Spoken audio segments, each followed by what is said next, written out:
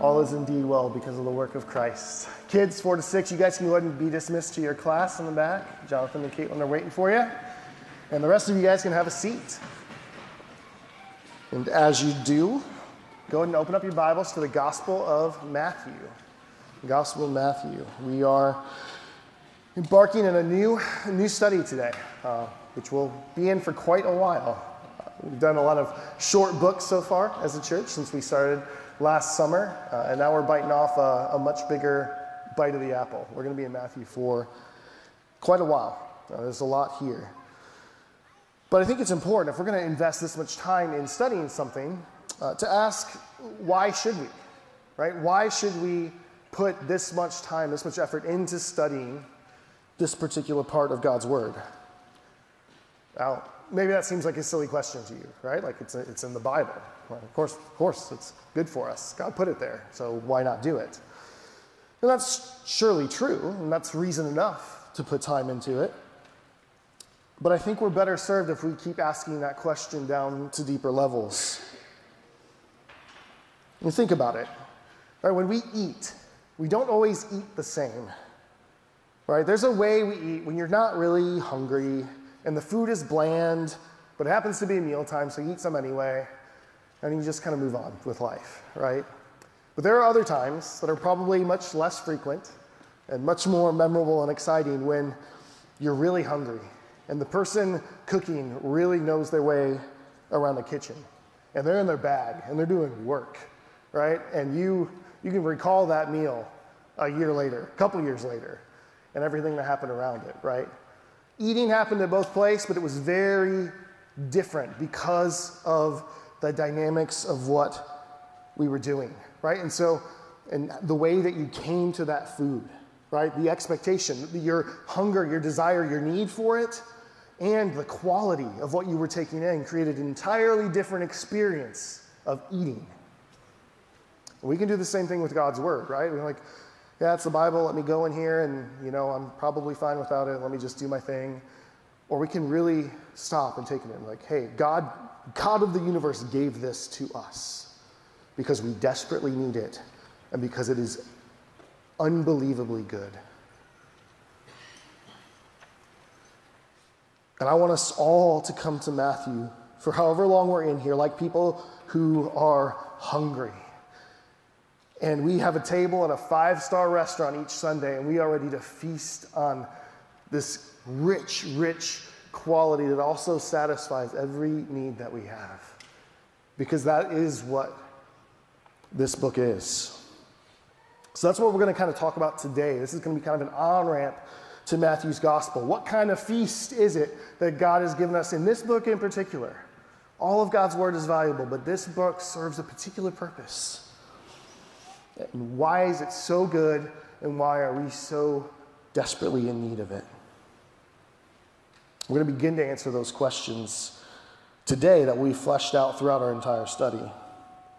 But my prayer all week has been that as we take this first little tiny bite of this portion of God's Word, that the Spirit would truly whet our appetites, that we would be delighted by what we see, and that He would give us a taste and a longing for what is next and what is to come. We're going to begin today at verse 1 of chapter 1. It's a simple verse, but it is loaded with meaning once we get into it. Matthew 1:1 says this: the book of the genealogy of Jesus Christ, the son of David, the son of Abraham. Let me pray for us. Lord, we thank you for your word. We are never as grateful for it as we should be. We always take it for granted to some degree. And I pray, Lord, as we look deeply into what it is exactly that we have our hands on right now, as we look at the Gospel of Matthew, Lord, that you would help us to see it more closely to what it really is, the treasure that it really is. And alongside that you'd help us more deeply understand our deep need for exactly what it brings to us. Father, these are things that only your Spirit can do. There's no fancy wordplay I can do that to work that in anybody, and I know it.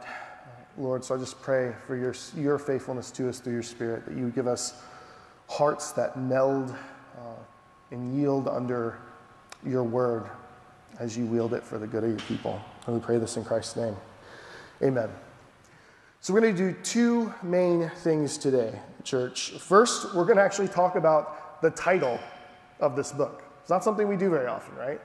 The Gospel of Matthew, or the Gospel according to Matthew.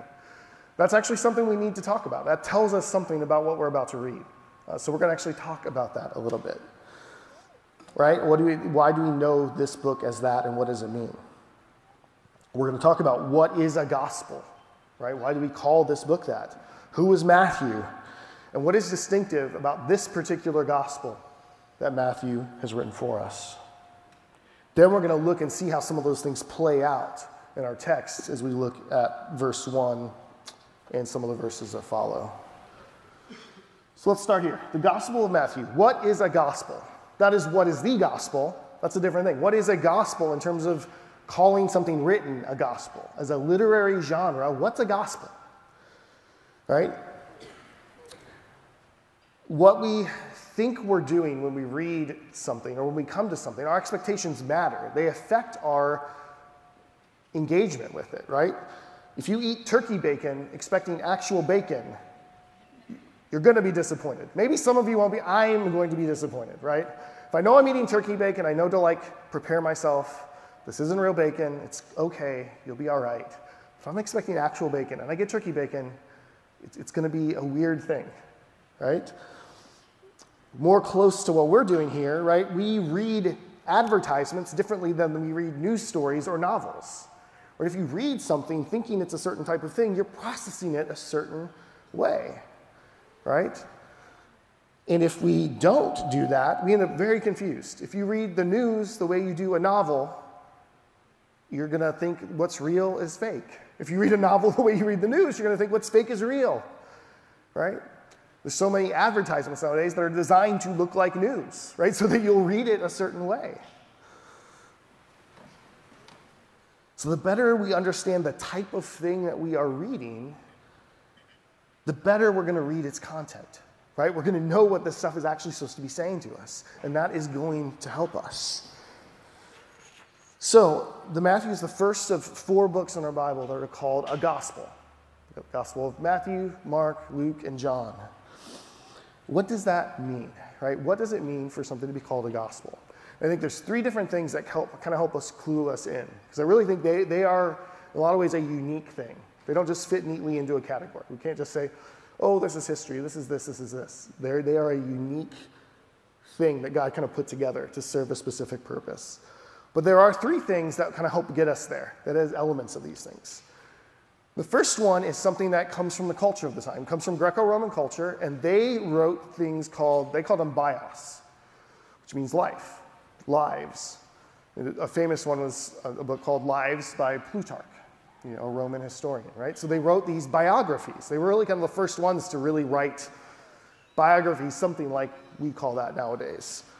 And there are a lot of characteristics. If you read the Gospels and compare these to these Greco-Roman biographies, there's a lot of similar things that are very different from what we think of as biography even. So these ancient biographies, they focused on the life and death of a single individual. They were very focused on one person. They tended to be about the same length as our Gospels are. These ancient biographies almost always began with an ancestry to kind of orient you on who this person was, where they fit in the broader scope of things. This is very different and weird for us. They weren't always in chronological order. Right? That's weird for us, right? We think, as modern Westerners, we think very chronologically when we think about somebody's life or events. These biographies weren't always organized that way. They were organized to tell certain things, not necessarily the order of events. And that is the case at times with the Gospels as well. And they also aren't meant to be comprehensive. These biographies were meant to sell a certain thing. They intentionally filtered out certain parts of the person's life. Not to be dishonest, but because the goal wasn't to be exhaustive, but to tell you a certain truth about the person. Right? And all of these characteristics can be seen in the things we have called Gospels. There's just definitely this biographical aspect. These are all biographies of Jesus, in a sense, and they serve a purpose, an important purpose, in that they ground Christianity in historic reality. right? That's a huge, huge thing. Christianity is not something that lives in the realm of ideas. It is something that is flesh and blood and dirt. It happens in reality. But the Gospels are more than this too, right? It's not simply just a record of, oh, here's Jesus' life. This is an important guy. Here's what he did. There you go. If that was the case, we could have called it the bios of Matthew, the life of Matthew, right? Or the life of Jesus by Matthew. We could have easily called it that.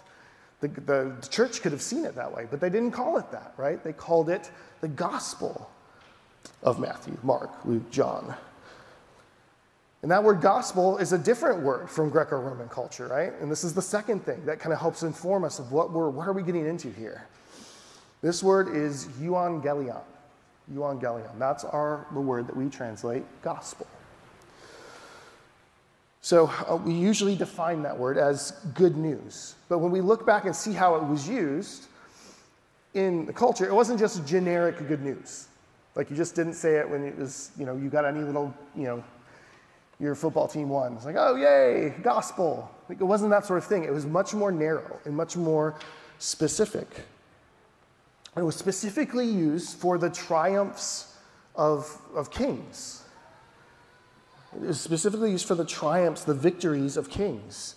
There were these people called evangelists, right? It came from the same root as euangelion. And their job was to travel around, because there was no internet, right? They went from town to town, and they proclaimed and said, hey, Caesar won this great victory here, and he liberated these people, and isn't he glorious?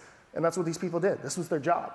They went around and proclaimed the victories and the glory and the greatness of Caesar, or whoever the king was, so that people would know how great he is and what that meant for them. There's an inscription that talks about this. So we have, talks about this with Caesar Augustus. It says, the birthday of the god, it was talking about Caesar because they thought Caesars were gods. There was a kind of a cult around Caesar worship, was the beginning of the good news that came through him to the world. Right? I mean, that sounds like a Bible verse that we do with Jesus in it, right? But that's where this source came from. They had this idea, this elevated view of these kings and their triumphs and their glorious victories, ushering in this wonderful time for their people, right? And that was a very intentional reason that Jesus and the apostles picked up on that word, right? And picked up on that idea, because that's really, really close to what we're talking about with Jesus. It adds a layer that biography doesn't have, right? Gospel, euangelion, implies that the accomplishments of the king, they're not just distant, right? When we read if you read a biography, it's usually because the person's interesting, or maybe you want to learn some life lessons from them, but it's very distant. It doesn't if I had to read a biography of Teddy Roosevelt, I don't read it for its impact on my life right now. I'm like, oh, he's a cool guy. Let me find out about him. It's kind of a curiosity, a novelty almost. Euangelion brings this closer, right? When these guys, when they proclaimed the triumph of the king, they were also saying that this triumph was for his glory and your good. You were caught up in this somehow. This is for you somehow. Biography is distant. Euangelion injects you in to the life of the triumphant king, essentially. It ties you to it, right? You are caught up in this thing in a way. And that is very much something that the Gospels are doing.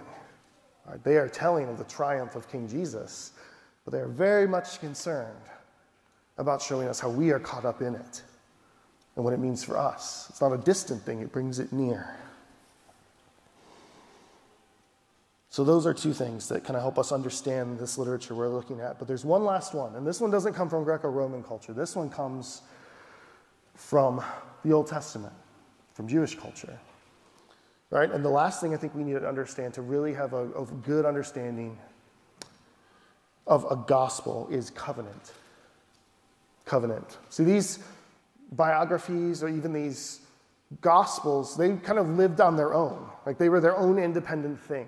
They didn't kind of live and breathe in the context of other stuff. They were sort of somewhat autonomous. But the biblical gospels are absolutely not that. They cannot be rightly understood apart from their context, their tie-in with the entire Old Testament. Right? The Gospels they just don't appear in a vacuum. They stand on the heels of all this other stuff. And this is especially true of Matthew. It is probably the most Old Testament saturated book in the New Testament. Hebrews and Romans can kind of give it a run for its money, but I would still argue Matthew is the one, right? It is so you cannot understand Matthew without the Old Testament, right? And we cannot, and this is crucial because we've got the life of the king. Evangelion teaches us the victory of the king and what this means for us. But what seeing that in the context of covenant helps us to understand what is the victory? What kind of triumph do we actually need? Right? That comes from everything we see before in the Old Testament. Right? We don't need just any kind of generic victorious king. We need a king who will do very specific things. We have a very specific enemy, a very specific problem, and we need a very specific kind of liberation by a very specifically victorious king. And we don't know what that is apart from everything that comes before. So these three things kind of paint us the picture of what a gospel is, right? The gospel tells us the life of Jesus, right? Like a biography, it does. But it does more.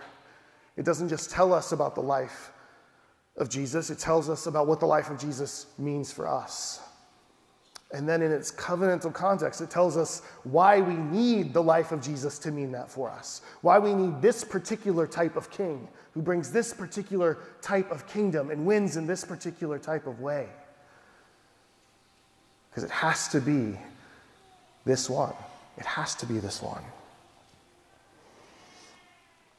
So that kind of makes sense. Does that kind of help you understand what it is we're about to dive into? Like, this is what the gospel writers were writing. They were putting these things together to give us the best picture they could of really the heart of Christianity. Who Jesus is, what he's done for us, and why he has to be this particular sort of king.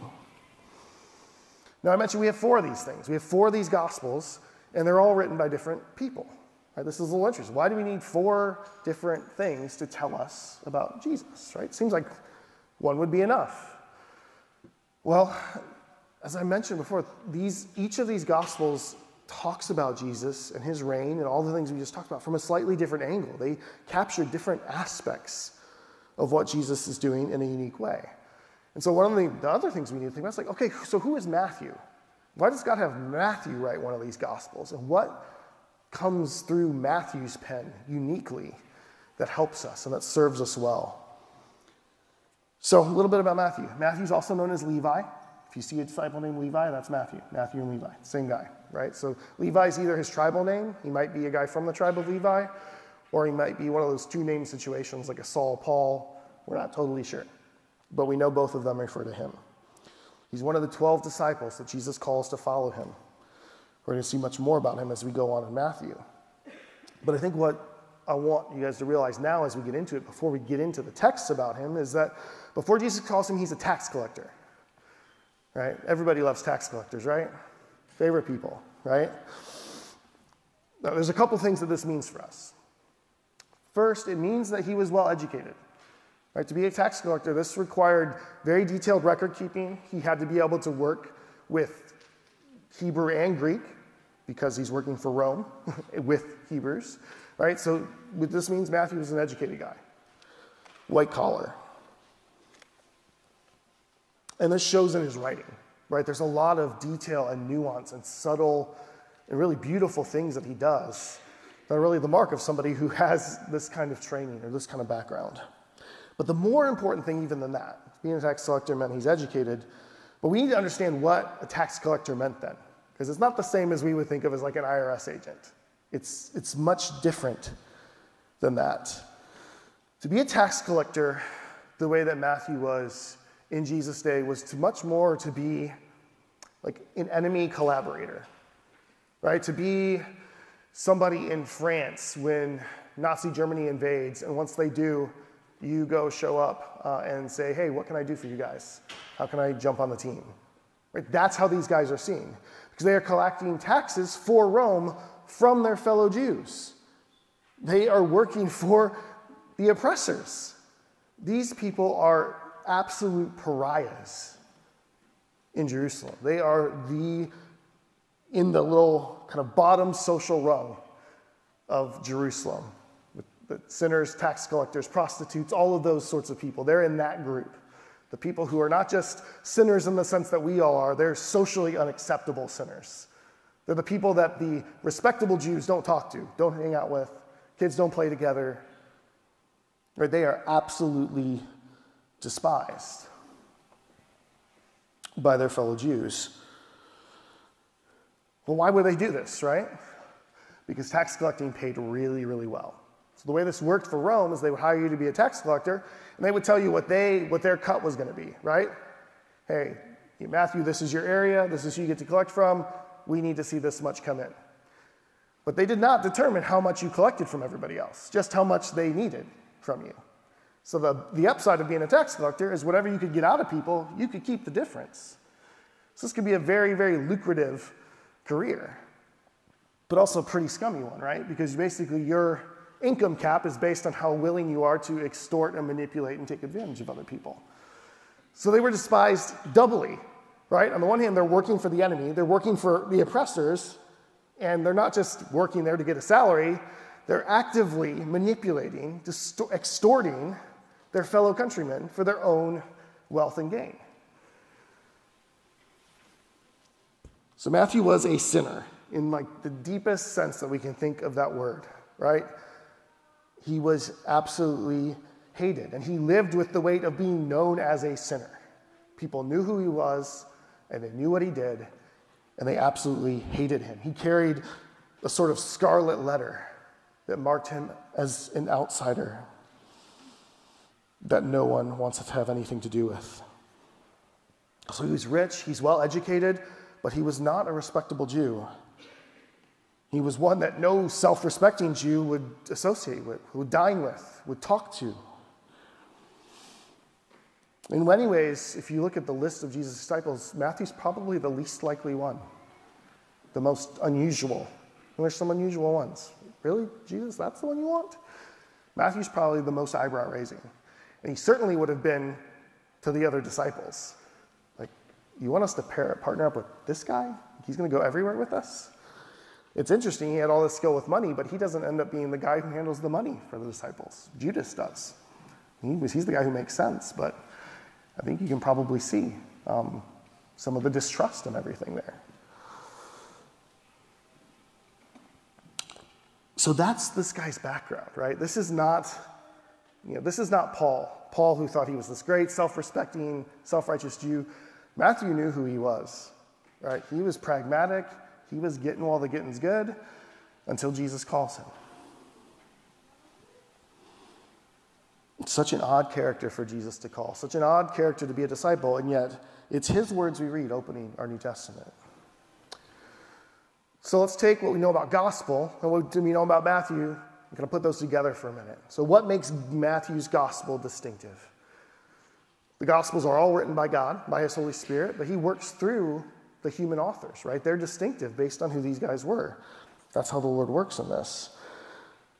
So a couple things. So I used to read the Gospels. I used to read them like it was like an embedded reporter writing. They're like giving play-by-play. Oh, and then Jesus did this. That's not what's going on. This Gospel's written some like 20 years after Matthew's time walking with Jesus, right? So Jesus' time on earth ends. Matthew's doing ministry with the other apostles. He's had like a 20-year career ministry of ministering Christ and seeing the church take off before he puts pen to paper to write this gospel. This is not just like his travel notes as he goes. He's had all this time ministering Christ and seeing the church grow. And there's a verse in the midpoint of Matthew's gospel that I think helps us understand Matthew and his work in writing the gospel. In Matthew 13, Jesus says this. He says, "Therefore, every scribe who has been trained for the kingdom of heaven is like a master of a house who brings out of his treasure what is new and what is old."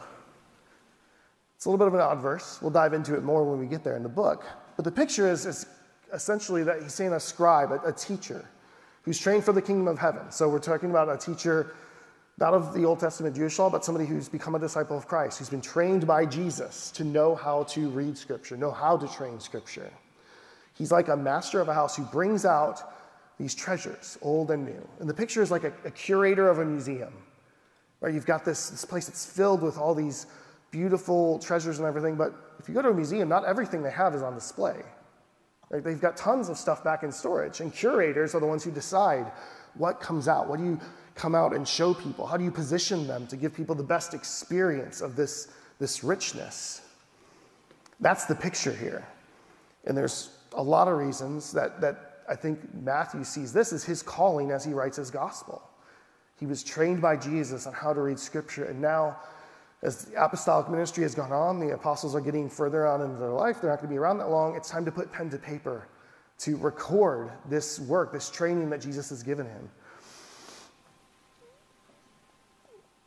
And so what he's doing is he's pulling out these treasures, old and new. He does this by bringing out what is rich from the Old Testament, right?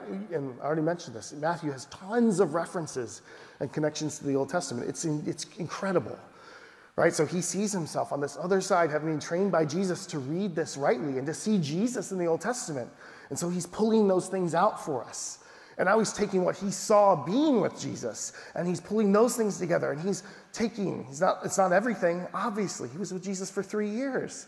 There's so much more than this, but he's taking the perfect things that give us the perfect, right picture of what we need to see about Jesus and who he is and what he's done for us. Matthew relentlessly and skillfully connects Jesus with the promises and pictures of the Old Testament. And in doing that, he adds clarity and beauty and weight to the good news that he's proclaiming. Right? And he does this right from the jump, guys. He doesn't bury the lead. Right? I want to start to show you guys how this plays out in the book, just from that first verse. It's really not even a complete sentence, but there's so much in there already, and you can already see Matthew doing this with his very first words. I read this earlier. The first verse is the book of the genealogy of Jesus Christ, the son of David, the son of Abraham. Now, this first verse it's really a section title, right? And it kind of describes what the first little chunk of the book is about. But it also gets at the very heart of what Matthew is doing. And it's unique. When it says the book of the genealogy, weird phrase for us, right? The phrase in Greek is biblos Genesis. That second word sounds very familiar. Biblos is where we get book from. Genesis, it sounds like the first book of the Bible, right? That's on purpose. The only other place we see this phrase, there's genealogies all over Scripture, but there's only two other places they're introduced with this phrase. One is in Genesis 2, and the other is in Genesis 5. In Genesis 2, it introduces creation, right? It talks about this is the book of the origin of creation, and it goes on to give a creation account, right? So it's saying this is the origin of the world. And then in chapter 5, it's the genealogy of Adam. It's the human race. And again, we have this same phraseology. So this book of the beginning phrase is only used to introduce these three genealogies. And they are incredibly significant and weighty. Matthew is intentionally immediately drawing our attention back to Genesis because he wants to show us Jesus' significance from the jump. Right? Jesus' arrival, Jesus' incarnation, Jesus showing up on the scene is on par with significance with the creation of man and the creation of the world itself. That is how important Jesus taking on flesh is. That this is that level of a new beginning. So Matthew from the jump, in the first 3 words of his gospel, is saying, whoa, like, get your attention. And if you're a Jew and you're familiar with the Old Testament, that is going to catch your attention, that phrase. We have to dig around because we're distant from it. A lot of these things we talk about, they would know, they would recognize right away. Matthew is doing something very intentional here to show us how much Jesus matters. Right? This gospel is no biography to take life lessons from. It changes everything. It changes reality at its core, the same way creation or the existence of man does. There's literally nothing else Matthew could do in so few words to drive home the significance of what is going to follow here.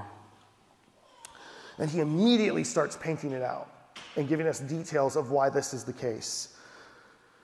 And he does so by telling us immediately who this person is, who this reality shifting, this person who changes the course of history, like the fact that there is anything in existence at all does.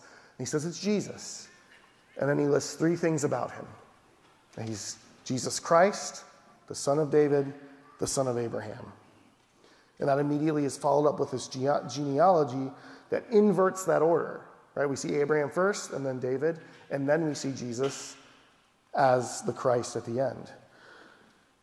Those three phrases, those things describe, and they start to paint the contours of who Jesus is and why we should see him as so significant.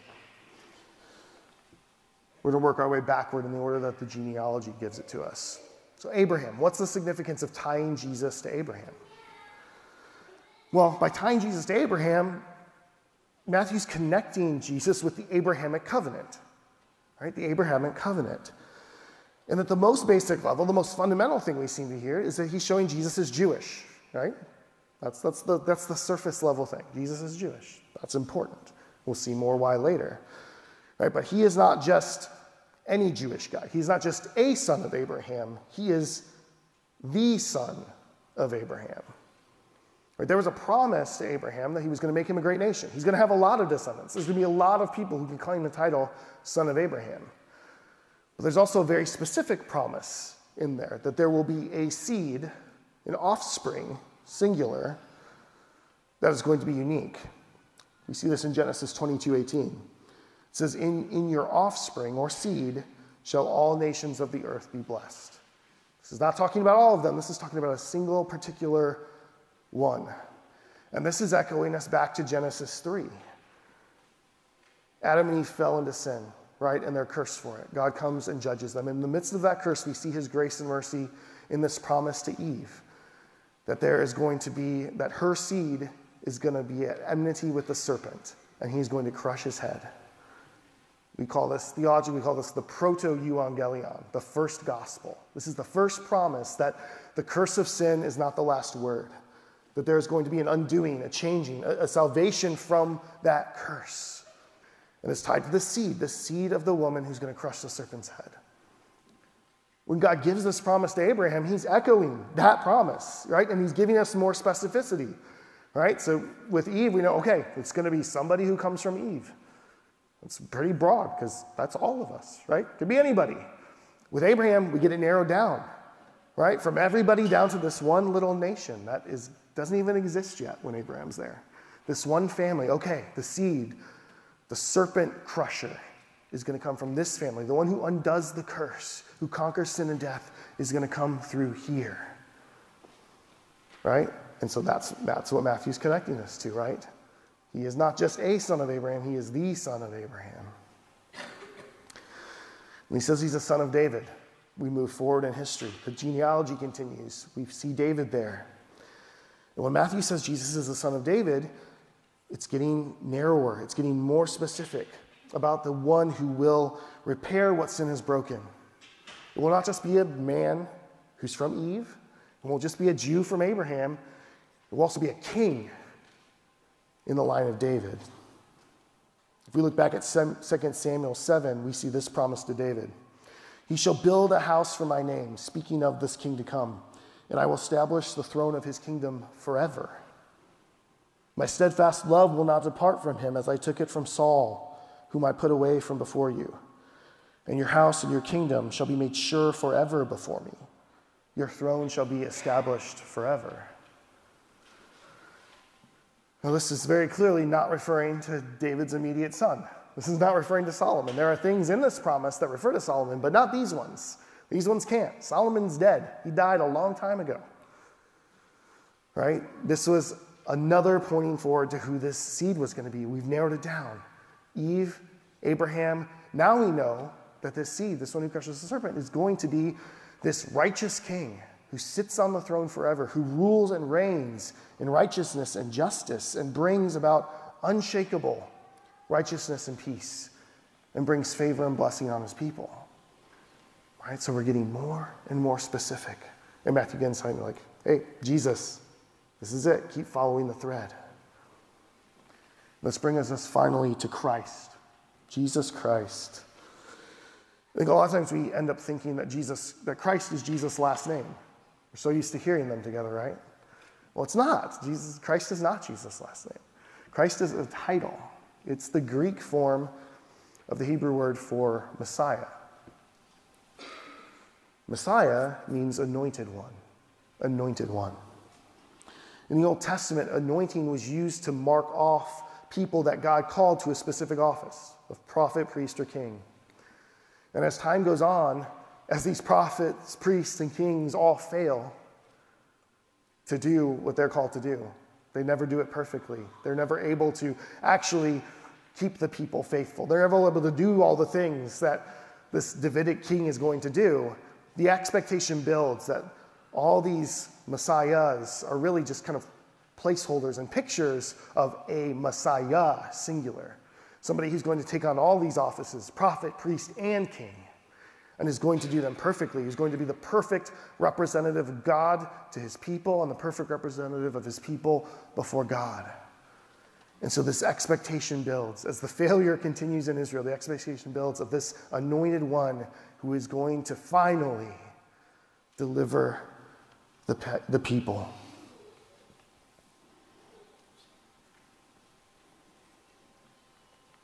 In short, what Matthew has packed into this one partial sentence, he's packed so much into this one verse that he's setting us up for. He's not kind of slow playing this out. He is coming straight out with his main point. He's not hedging his bets. He's basically come out in his first verse and said, hey, Jesus is the one. Like all this anticipation you've had, you're looking for this person, this one who would crush the serpent's head, this one who will rule in this way, this one that we desperately need. This is the guy. And the rest of the gospel is going to be out showing that this is the guy. And what exactly does that mean? What does it look like when the anointed one shows up? Right? What is this king? How does this king actually rule and reign? What does this look like for his people? What does this kingdom look like? And we need this because it doesn't necessarily look the way that we'd expect. In fact, in a lot of times it looks very much the opposite of what we expect.